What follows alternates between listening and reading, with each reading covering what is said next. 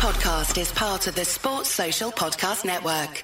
This podcast is part of the Sports Social Podcast Network. This podcast is part of the Sports Social Podcast Network. This podcast is part of the Sports Social Podcast Network. This podcast is part of the Sports Social Podcast Network. This podcast is part of the Sports Social Podcast Network. This podcast is part of the Sports Social Podcast Network. This podcast is part of the Sports Social Podcast Network. As the #1 audio company, iHeartMedia gives you access to all. Every audience, live conversations, trusted influencers, and the insights and data you need to grow. iHeartMedia is your access company. Go to iHeartResults.com for more.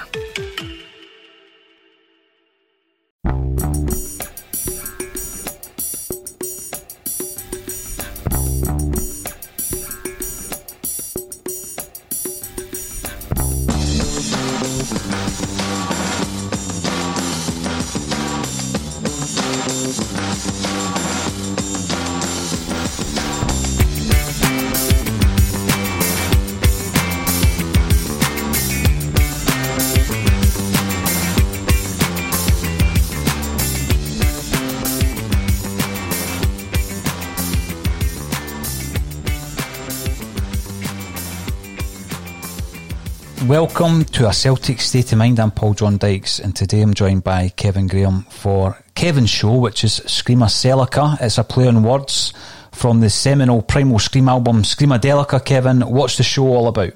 The show is about music and football, my two great passions, after family obviously. So I pick an album from a certain year and I look back on what Celtic were doing at that time. We speak about the album, then I have my two Catching the Butterfly moments. So the Catching the Butterfly, obviously it's a Verve song, but it also relates to the chaos theory of the butterfly effect. What was I want to call it? The Pete Best moment. Pete Best it's moment. Like the sliding doors moment. Sliding doors moment. It? Yes. So we have a look at what actually happened during that period. What actually happened with the album, then we fire in the Catching the Butterfly What moment. might have been. What might have been. If one small part had changed, how the world would be a completely different place. Now, the thing is, I do like that, because your mind works in parallel universe terms all the time, doesn't it? And, you know, it's one of these things where, regards to, back in the day, you used to get, like, annoyed if you were in a traffic jam. But now I'm of the view that you're being delayed for a reason. You know, it's all to do with, you know, the path that you're on, kind of thing. Nothing is coincidence. Nothing is coincidental, you're right.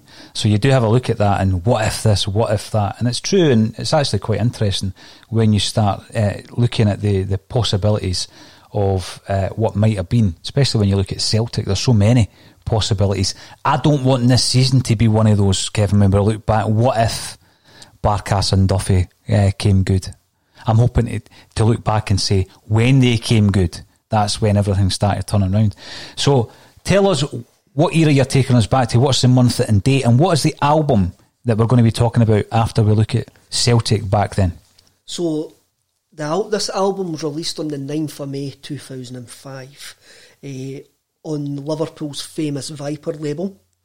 Now, May 2005 is no a happy time for a Celtic fan to remember. On the 9th of May, we're 2 weeks away from Black Sunday.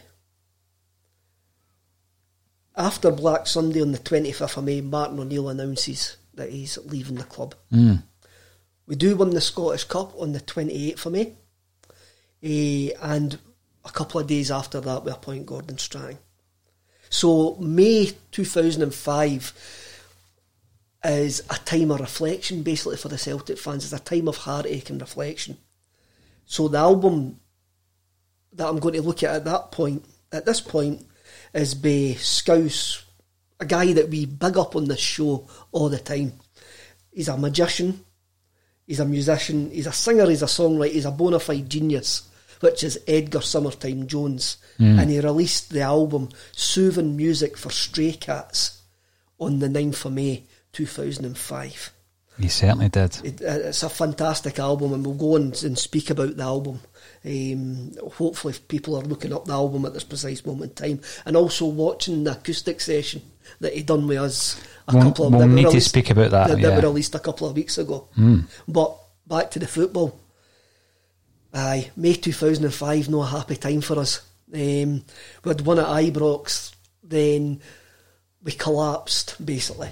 The last 5 games of that season, we got absolutely ripped at Celtic Park by a young Scott Brown, and Hibs beat us 3-1, and it brought us to that dreadful day at Fir Park. Losing somebody the magnitude of Martin O'Neill, it was always going to be a tough act to follow, but Dermot Desmond was good friends with Gordon Strachan, and I must admit I wasn't as against Gordon Strachan coming in as some of the Celtic support were at that time.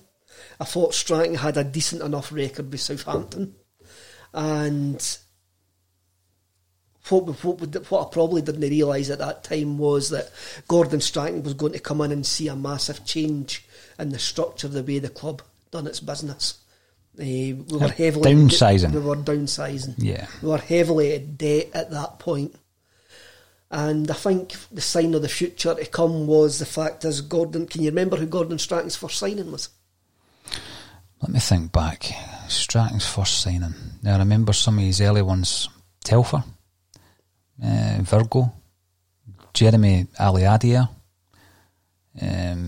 Obviously I've not got it right yet. Give me a clue. Was it on loan Arthur Borich? No, it was a free signing from Burnley. It wasn't a Kamara. That was Mo Kamara. Was it? Was that his first signing? Maybe the warning sign should have came up right away when his first signing was Mo Kamara for Burnley. Wow. So he was appointed the 1st of June. He was an energetic player. That's as much as I can muster. He was an energetic player, was Mo Kamara. That's been kind of energetic. Now, appointed on the 1st of June, replacing probably, people would argue, the second greatest manager in our history. Then your first competitive game's Bratislava. And a 5-0 defeat. A horrendous defeat. A game that we were still in at 2-0 until you make 2 substitutions and we end up 5-0 down. A result that puts you at the Champions League. Your first big test since Black Sunday, basically. So in the space of 3 games, in the space of a couple of months, you've lost a league title that you should never have lost against a team that you bet 7 times that previous year. A poor Rangers side, when we look back on it. You then lose your greatest manager, your second ever greatest manager in some people's eyes. We won the worst Scottish Cup final that I've ever seen in my life, which was a really, really grey day. It was as if the heavens knew it wasn't a usual cup final occasion for us. Then you go into a Champions League game against a team that were proven to be absolutely ranked rotten, and you lose 5-0. Absolutely tonked 5-0. Was that as bad a European result as our recent capitulation against Sparta Prague at home? Capitulation's a word, because if you go back, not that I would ever want to watch the game against Bratislava ever again. You have a look at that game.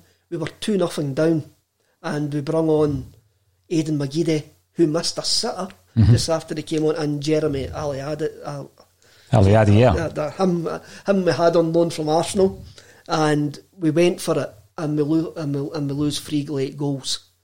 And Chris Sutton got a career-changing injury that night. I think Neil Lennon kneed him in the eye socket, and that began the problems with Chris Sutton's eye injury, which would later prematurely end his career. So that affected Sutty's season, that injury as well. I mean, it's a massive change in the club in that summer. I'll just read some of the players that actually leave that season. Chris Sutton left. We have the horrendous situation with Jackie McNamara, who was basically chased to Wolves. And then phoned whilst he was in the car on the way down the road. Saying that we didn't know that was dreadful, just the way that whole... We'll give you what you asked for. We'll give you what you asked for when he's going to sign for somebody else. Big Rab Douglas left. Momo Silla left. Paul Lambert left. Val Harn left. Ulrich Larsson. Magnus Hedman also left. Ulrich Larsson. Now, did we pay about 1.5 for him from Hibs? Yes, we did. And did he play less than 50 games, I would guess, top of my head, for Celtic? Probably less than that. Yep. Played in the UEFA Cup final. That's scary. So Fernandes was on the bench? Mm-hmm. Well, Fernandes left that. Did I say Fernandes? No, I didn't. He left that season as well to Dundee United. Mm-hmm. But all the players that are listed there all left for nothing. All left on free transfers. So the downsizing... The downsizing was really evident. Was really, really beginning. Yep. So that season, and we're not just talking about the summer here, that season we brought in Mark Wilson for £500,000 from Dundee United, a certain Mr. Keane from Man United in that January, a Chinese international superstar called Du Wei on loan, Paul Telfer from Southampton for $200,000, Adam Virgo, Brighton, $1.5 million, the absolute genius which was Nakamura for $2.5 million, Zarafsky $2.5 million. Now Arthur Boric was a strange one because we brought him in on loan initially and we signed him permanently for just under £1 million in October. I forgot about that. It wasn't until I was researching this because weren't Arsenal about to dive in and sign him on a permanent deal? Is that what it was? Yeah. I didn't dive in too much in it, but I just found that I'd forgot about that he was initially on loan. Kamara and also Dion Dublin. We got Dion Dublin in the January from Leicester City. Yeah, yeah. So that shows you the massive amount of change that happened that season. Now, after Bratislava, we had to pick ourselves up because that was us out of Europe. There wasn't any fallback into the UEFA Cup or the Europa League. It was that was us out of Europe at that point. So it's probably for the best that we maybe did go out of Europe because we could focus concentration on the league and bedding in a new team. What's often overlooked for me about that season is how good Sean Maloney was. Sean Maloney was utterly excellent that season. I remember Nakamura and Zarafsky had a decent season as well, but Sean Maloney was the main man that season. When Sean Maloney left, was it 2 seasons after that, to Aston Villa, I was devastated when Maloney left because he was the main player for Gordon Strachan in that first season. He was a wee dynamic dynamo player. I think he's been one of the best players that we've produced, but injuries and the fact that he left and he came back and his second spell wasn't as great as his first spell probably taints our memory of Sean Maloney in a Celtic jersey. But if you think of the 2005-2006 Sean Maloney, that was peak Maloney. Would you have him back as a coach? Serious question. Right now? Well, we've just spoken. If we can't get the dream team in Martinez and Maloney, would you bring Maloney back in as a coach? He's highly rated. I'm not saying he's going to leave Belgium again. Maloney is highly rated with those in the coaching game, and he did start at Celtic. So if there was a change going to happen in the coaching staff, then I would maybe ask him see if he would want to come back. Maybe not as a manager. He would maybe come in alongside. I don't know, but you can't follow Martinez to the number one international country in the world and not have something about him. And as I say, I've read quite a few articles where he's really highly regarded in coaching circles through his work. I think he graduated from the Johan Cruyff coaching school as well. Right. He went to, there's some school in Barcelona that he's qualified from as well. But again, if there's a change, then we maybe need to be looking at somebody, the calibre or the potential calibre of Sean Maloney to come back in. But as a player that season, he was magnificent. Absolutely magnificent for us. Now, that season, we won the league with 6 games to spare, and we also won the League Cup. But it's also remembered for Bratislava, and it's also remembered for Clyde. Of course it is. Also remembered for Clyde. And everybody that had their doubts about Gordon Strachan, they 2 results, I don't think he ever recovered for they 2 results, really. Even though the following year we've had 2 last 16s, 3 titles. and also his final season as well. He went a season too far, and I think we've spoke to him, and I think he would even admit that himself. He should have left that night at Tannadice. I think the loss of Tommy Burns hit him quite hard, and that season, his final season, he wasn't all there mentally, I don't think. I think one of the big things that I do recall, there's the obvious high points of Strachan's tenure at the club, Kevin, and winning the league 3 times in a row was tremendous, but getting into the Champions League last 16 twice, and the teams that put us out was AC Milan and Barcelona, and it's not as though we were beating 5-0, 7-0, anything like that. Tight games. AC Milan to extra time. Kaka. What a goal. Yep. Took AC Milan extra time with McManus, Presley and Evander Snow on the pitch. Evander the commander. Yeah. He was a proper Strachan signing as well. I mean, yes. The big thing again that, and I mentioned a couple of times on the podcast, but Strachan speaks about having the option to buy Craig Bellamy when he takes over, and Bellamy had shown Celtic fans what he was capable of in the games that he had played in the previous season under Martin O'Neill. However, he admits that would have been his entire signing budget, but he was able to do deals with Nakamura, Boric and Zaraski that cost the same outlay as it would have cost for Bellamy to come in. You do say that, Paul, but then when you actually go through the players that we let everybody go for free. There was no transfer fee came in whatsoever.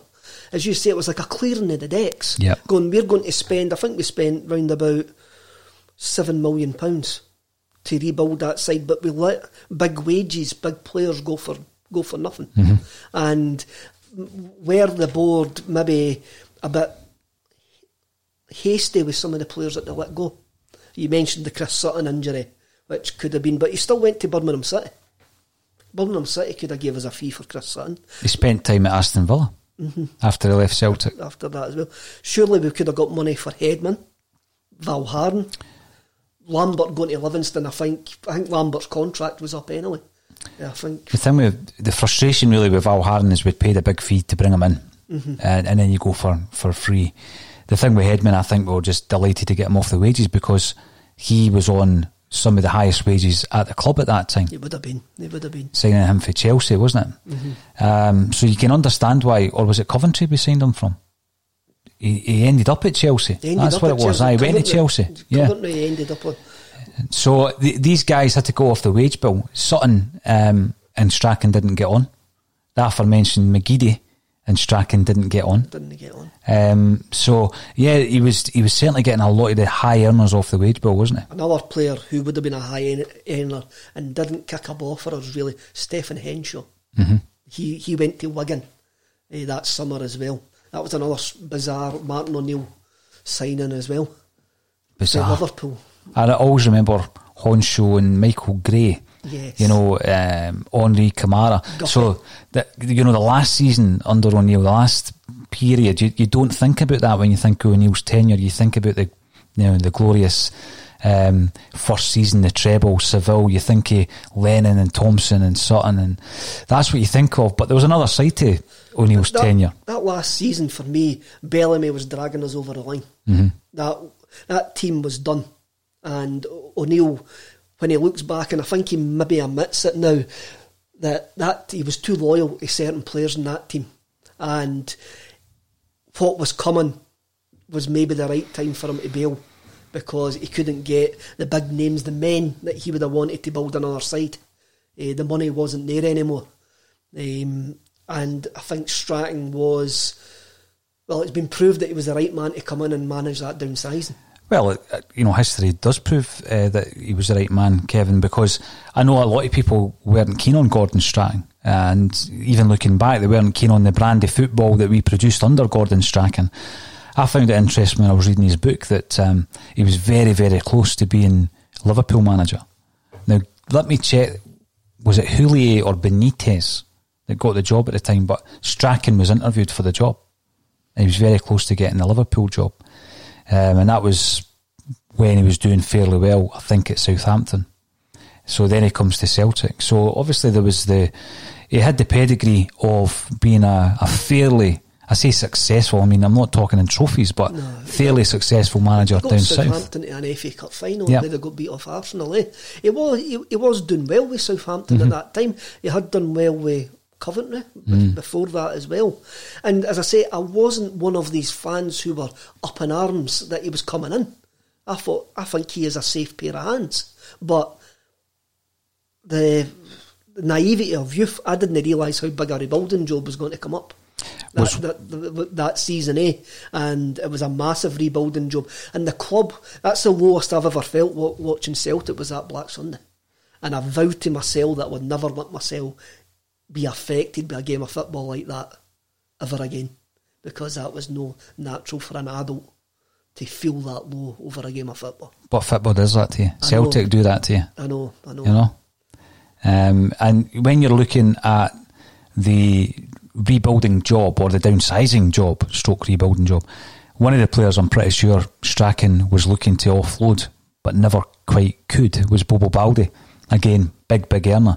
Did he play many games in Strachan's first season? I would need to check that, because I know there was a long period where he refused to play him. I remember that he came back in at Tannadice one game, and I was in man of the match. I was in the travelling support that day, and what a reception that we gave him. But again, that was O'Neill's last season, giving Baldy that contract for that 6 months, which put him on enormous wages, and we just couldn't shift. Is that you get the story? Bobo didn't have an agent because Bobo Baldi looked after Bobo Baldi's best interests. I think he told Peter Law that when he went in to speak to him. That's so the club is in like turmoil really when Strachan takes over, and we have two major embarrassments in his first season. Well, no embarrassments football wise, but we still won the league with 6 games to spare. It shows you how poor a Rangers team that was, that we managed to downsize on such a scale and still won that league with 6 games to spare. It wasn't even as if the fact that it took to the last game the previous season, O'Neill's season, was down to us, was down to the fact that we were an aging side, and not to win that league, looking back on it, is utterly criminal. We're talking this season that the Celtic Rangers games could play a major factor in where the league title's going to go. Rangers couldn't beat us that season. They hadn't beat us in 7 games. We had the hex over Alex McLeish's Rangers side, and they still managed to win the league. So it's the Marketer's Report. This week, Patrizia Spagnoletto, Global Chief Marketing Officer, Direct to Consumer for Warner Brothers Discovery, weighs in on the difficult task of building and retaining consumer trust. Trust is a really hard thing to build and a really easy thing to destroy, and we have to be very respectful about that. Our partnership with iHeart has really helped us build that trust and that relationship with the on-air talent. The best thing for us to do is to build a relationship with our consumers. And if those consumers have a relationship with the DJs that are on air, then we want to build on that. House of the Dragon, which was one of our most successful, if not the most successful campaign we've ever done for a show, audio was a core part of that. As the #1 audio company, iHeartMedia gives you access to all. Every audience, live conversations, trusted influencers, and the insights and data you need to grow. Not just a media company, iHeartMedia is your access company. Go to iHeartResults.com for more. It was a bad time for the Celtic fans, but my catching the butterfly moment here, I don't know if you want to go into the comments and then we'll go into my completely wild... Your wild sliding doors moment. Yes. From Facebook, there's confirmation that Strachan's first season, he played Baldi quite a bit along with McManus. It was after Caldwell signed in his second season that he disappeared. And, you know, a few times on the podcast we've mentioned the partnership that Strachan favoured in the central defensive area being Caldwell and McManus. That became like his kind of staple diet at the back. And unfancied. But I do remember when Strachan left and in comes Mowbray. And, you know, he didn't play McManus and he didn't play Caldwell. And at that time, McManus was the captain. Caldwell was Scotland's Player of the Year.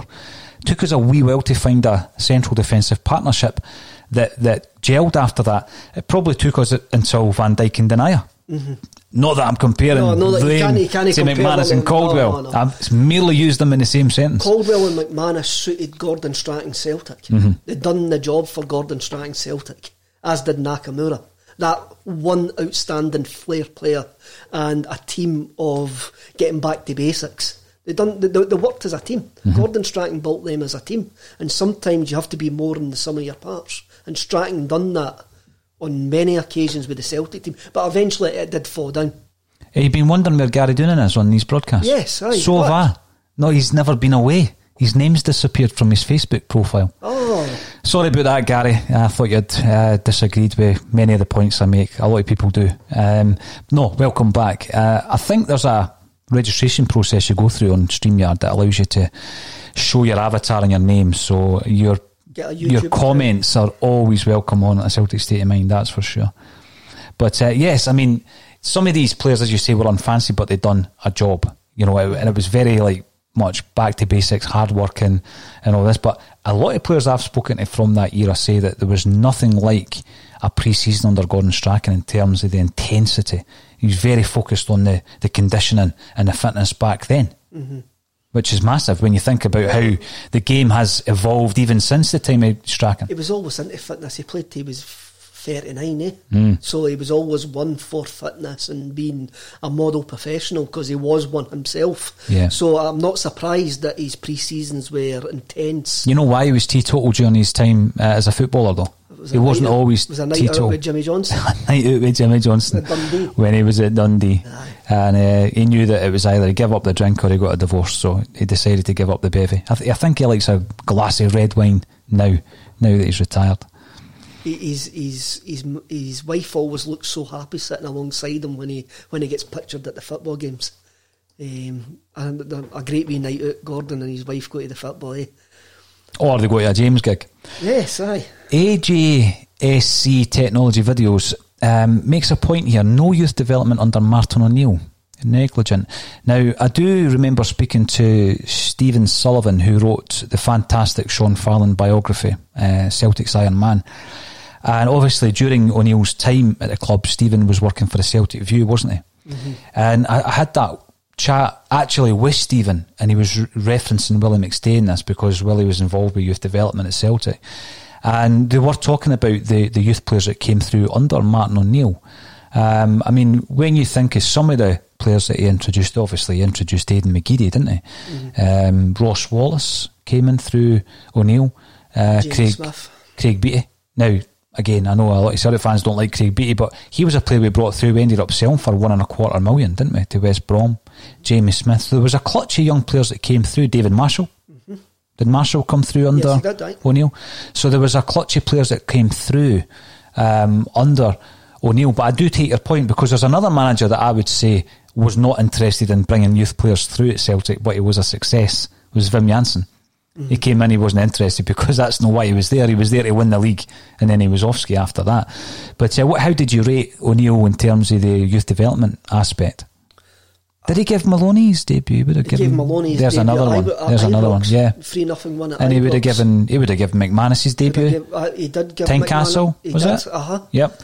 So I think there was a few under O'Neill. No, remember he played a team of kids at Tynecastle in a League Cup game. Yeah, Stephen Craney played that night. I think the bottom line is O'Neill trusted men. If you look at the dressing room that he was brung up in, the Nottingham Forest dressing room, he went out with guys who he knew he could trust. And until the young fellas gave him that reasoning to trust him, then, I mean, Petrov was still a young laddie. Here's another couple of names. Sorry to interrupt there, Kevin, but Philip DeMarco is throwing John Kennedy and also Colin Healy. Massively rated player. Liam Miller. There was quite a few actually now when you start listing them. Quite a few players came through under O'Neill. That's testament to William McStay's work at Celtic at that time. Oh, definitely. But I think Martin always favoured the more... Simon Lynch. See, they just keep coming. No, wait a minute. Simon Lynch made his debut under Kenny Dalglish against Dundee United in the last game. Him and Maloney argued about a penalty kick at Tynecastle. I remember that, aye. So they were both on a hat-trick. Aye, that's right. So I think Martin did favour the more older professional player, because you look at the guys that he signed. Basically, that's what he liked. But there was a few youngsters did get their chance when you look back on it. And Maloney got his debut in 2001, the treble season. So this season that I'm talking about, when he's been absolutely excellent, he's been in and around the first team for 4 or 5 years. in around the first team. He's played in a UEFA Cup final.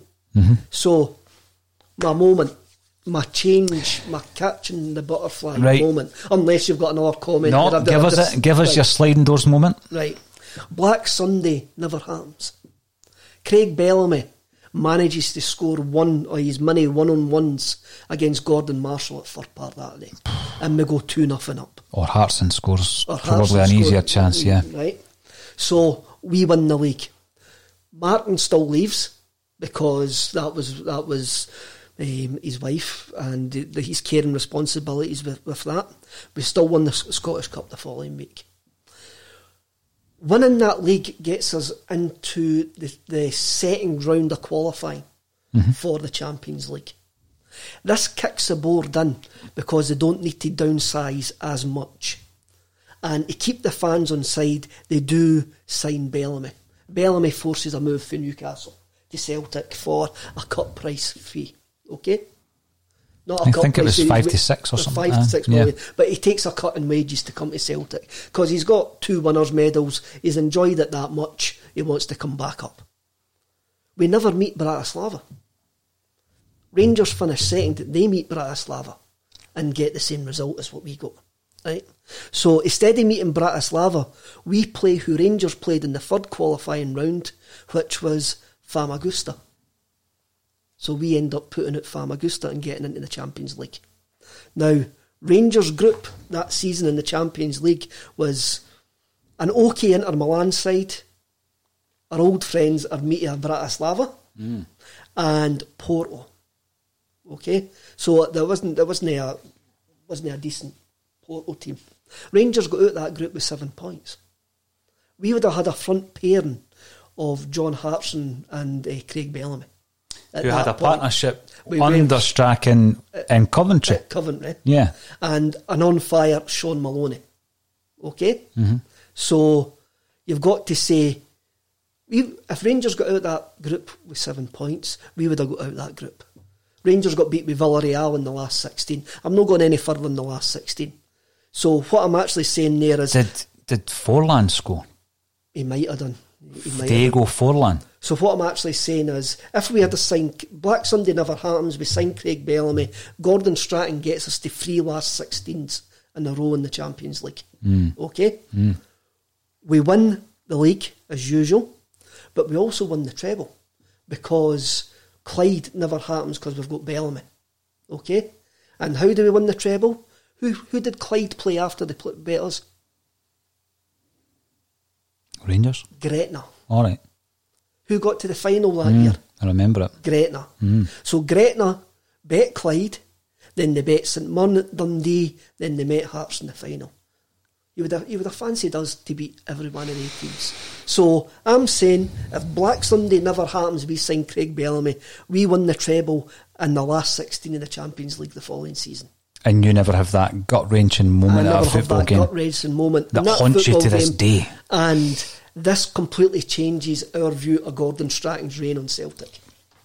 What is your overall view? Looking back, what is your overall view on Gordon Strachan? A season too long. The football went for about 18 months, and the title we won at Tannadice was down to his tactical change of bringing in Barry Robson and Paul Hartley in the centre of midfield and dropping Scott Brown. They got us over the line, but he went a season too far. He did go a season I'd agree with that. A couple of wee things I've picked up over the years, speaking to various people around Strachan and Gordon Strachan himself, was that I remember a conversation between Paddy McCourt and Gordon Strachan. They were talking about Callum McGregor, and McGregor was a very, very young player, and he had been invited to train with the first team, and Paddy McCourt was going about how impressed he was with Callum McGregor coming into the first team as a young boy. And I know he didn't make his debut until Ronnie Dyler much later, but as a young boy coming in and the way that he equipped himself, and he was singing his praises. And the other player that Paddy mentioned who showed up really, really well was Islam Farouz. And at that, Strachan said that it was the best 300 grand Celtic had ever made when he went to Chelsea, because he could see the problems coming with Islam Farouz, even as a young kid.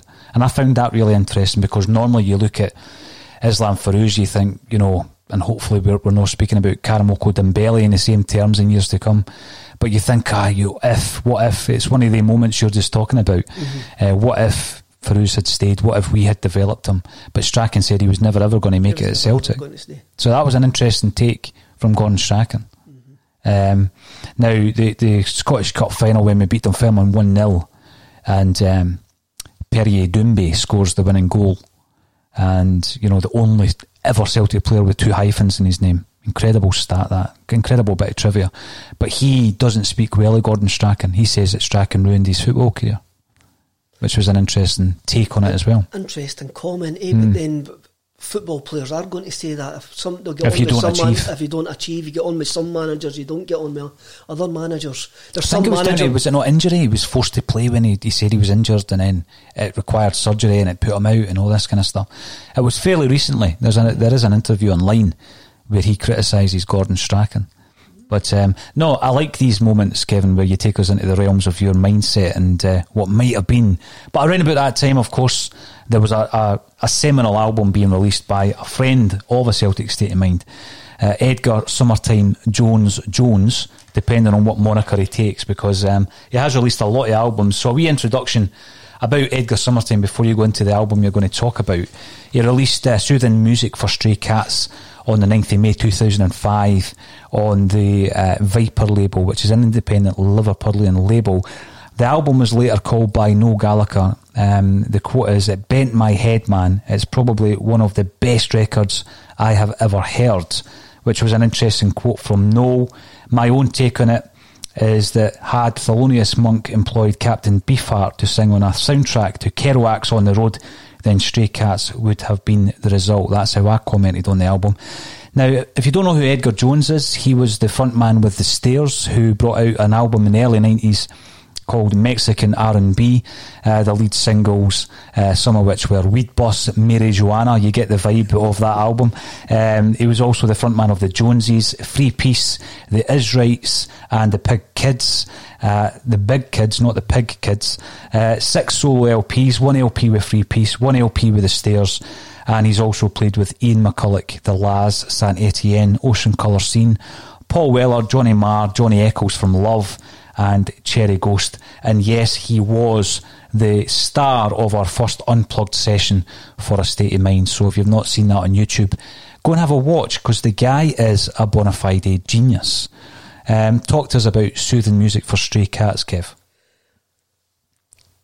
Edgar recorded this album after he finished touring with Paul Weller. He used the money that he got touring with Paul Weller to record this album in his bedroom on an 8-track that Johnny Marr gave him.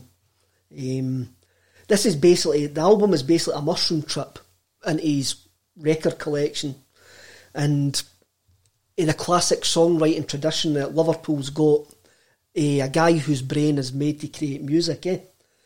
It's an album that's out of step with everything that was released in 2005.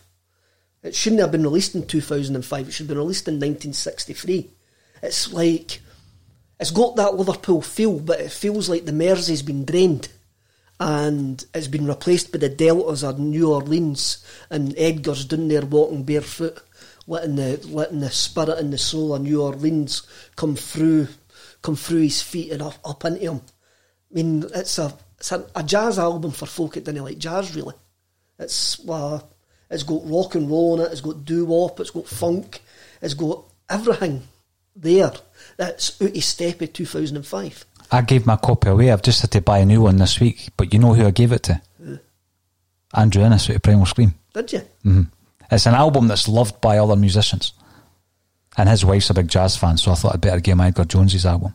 The album's a kind of album that I picture the mods listening to in 1960s London. Mm-hmm. That's the timeless sound that it's got. And see how all these sort of mod revivalists appeared during the Britpop era, I always say mods, when they've been listening to the Britpop stuff, they would have been listening to this album by Edgar Jones if they were following the right mod tradition, as you say, Noel Gallagher called it one of the greatest albums that he's ever heard. It is a fantastic album, but not an album that will immediately jump out at you. You've got to let it. It's that many styles. It's a timeless album. It's one of these albums, if I played it to you now and say, guess what year that was released, you wouldn't guess. There's a few Edgar's albums like that, isn't there? You would not guess what year it was released, and it's fantastic. He's one of these guys where luck has just sort of evaded him at times. He's always been just brewing under the radar of commercialism. But look at who he's worked with. Look who's asked him to play on tours and on records. And again, Edgar is working on his 7th solo album. I think anyone who is interested in doing a bit of digging would be best placed to go and buy the Stairs 3-album anthology from Cherry Red Records, which is out there. I think it's about 13-14 quid, 70 songs on it. And there's another anthology with all his solo work coming out in January, another 70 songs. And when you listen to it, you probably think it's a number of different artists. It will sound like a compilation of loads of garage bands, jazz bands, soul bands, blues bands. Kevin, it's incredible how he's able to transcend all these genres on one record. Definitely, he's a musician's musician, as you've actually says. And this is my catching the butterfly moment for Edgar, is Soothing Music for Stray Cats was on the big list for the Mercury Music Prize. Mm-hmm. It didn't make the short list. When you actually see that Hard-Fi made the short list for the Mercury Music Prize that year, you just wonder what the judges were actually thinking, because Hard-Fi were absolute dug. They were rubbish. They were dug. Aye, they were dug. They were dug meat. Stop short. Dug meat, all right. Dug meat, aye. So, what I'm saying is, Edgar makes that short list for the Mercury Music Prize and wins. He wins it. The judges have an epiphany and go, this man's a genius. This album deserves to get blown up. So the album blows up. So I've I've just says there that Edgar is a musician's musician. So 2005, Hug Money 2005, Edgar is playing the bass with Jules Holland on his Hootenanny, playing stuff. He has been on Jules Holland, by the way. He's playing stuff for that year's biggest album, Soothing Music for Stray Cats. Now, it will only be a commercial success, this album, but it'll be a bigger success than what it was. So he's on Hootenanny playing with what's Jules Holland's blues band playing whatever they're doing, their doo-wop, because Edgar would fit into that. Edgar can play that. So he gets his career as, what I'm trying to think about, maybe Richard Hawley size, where every album he releases sells 100,000, 200,000 copies. He sells out places like the Barrowlands, but it still gives him that artistic freedom to do what he wants, to never sell out. Never sell out, experiment. But because he's got that kudos of the industry backing, he can do that, and it gets him to a new audience. So he gets a great solo career, but I can actually see him just now. If Edgar had won that Mercury Music Prize, if he had won it right at this precise moment in time, he would have a Radio 6 Sunday afternoon show called Summertime Sundays, because he would be that critically acclaimed, and he'd be sitting there delving into his record collection every Sunday on Radio 6 Music. Kevin, I just love the way your brain works. No, that was brilliant. And by the way, Edgar deserves all the success that he ever gets, and I'm hoping that his next album is a wee breakthrough moment for him as well, because he's had highs and lows over the last wee while as well, Kevin. And he's, as I say, he's actually a friend of the show, so he did come and visit us up at the studio, and hopefully, and in fact he played live for us, didn't he, at one of our very, very early shows at the Poetry Club in Glasgow. And he's friendly with Jim Lambie, and he's friendly with all these people, but he'll never ask for a gig. So, when it came down to playing bass for Noel Gallagher's High Flying Birds, Edgar's name was all over that job, but he wouldn't ask for it. And it's quite weird that the guy who got the bass job was in a band with Edgar. He was in the big kids. It was Ross Pritchard. So yeah, check out Edgar Summertime Jones. Check out the session he did for us on our YouTube channel. If you're watching this on the YouTube channel, get subscribing. We're trying to push it up to 5,000 by the end of the year, and we'll be giving away some prizes. We've got a few prizes that people have sent in as well, to anyone who subscribes. Thanks everybody for getting involved, and welcome back Gary Doonan. Although you've never been away, I've not seen your name popping up for a while.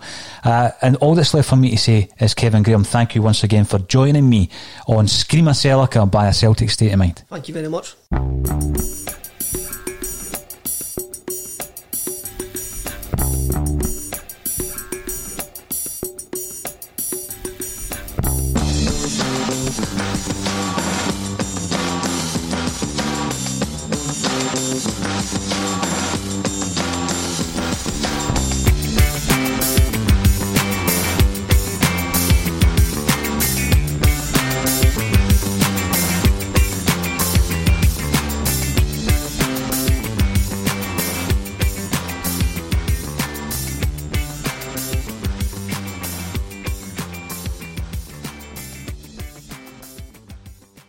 This week on The Marketer's Report, Patrizio Spagnoletto, Global Chief Marketing Officer, Direct-to-Consumer for Warner Brothers Discovery, weighs in on building trust.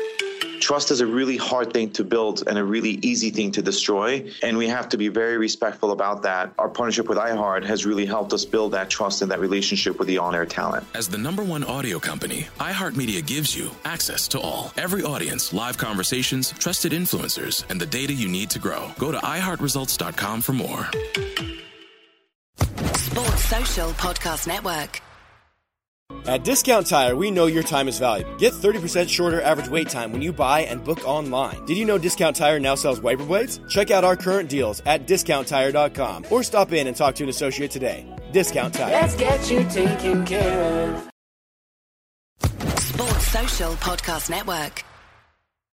Sports Social Podcast Network. Sports Social Podcast Network.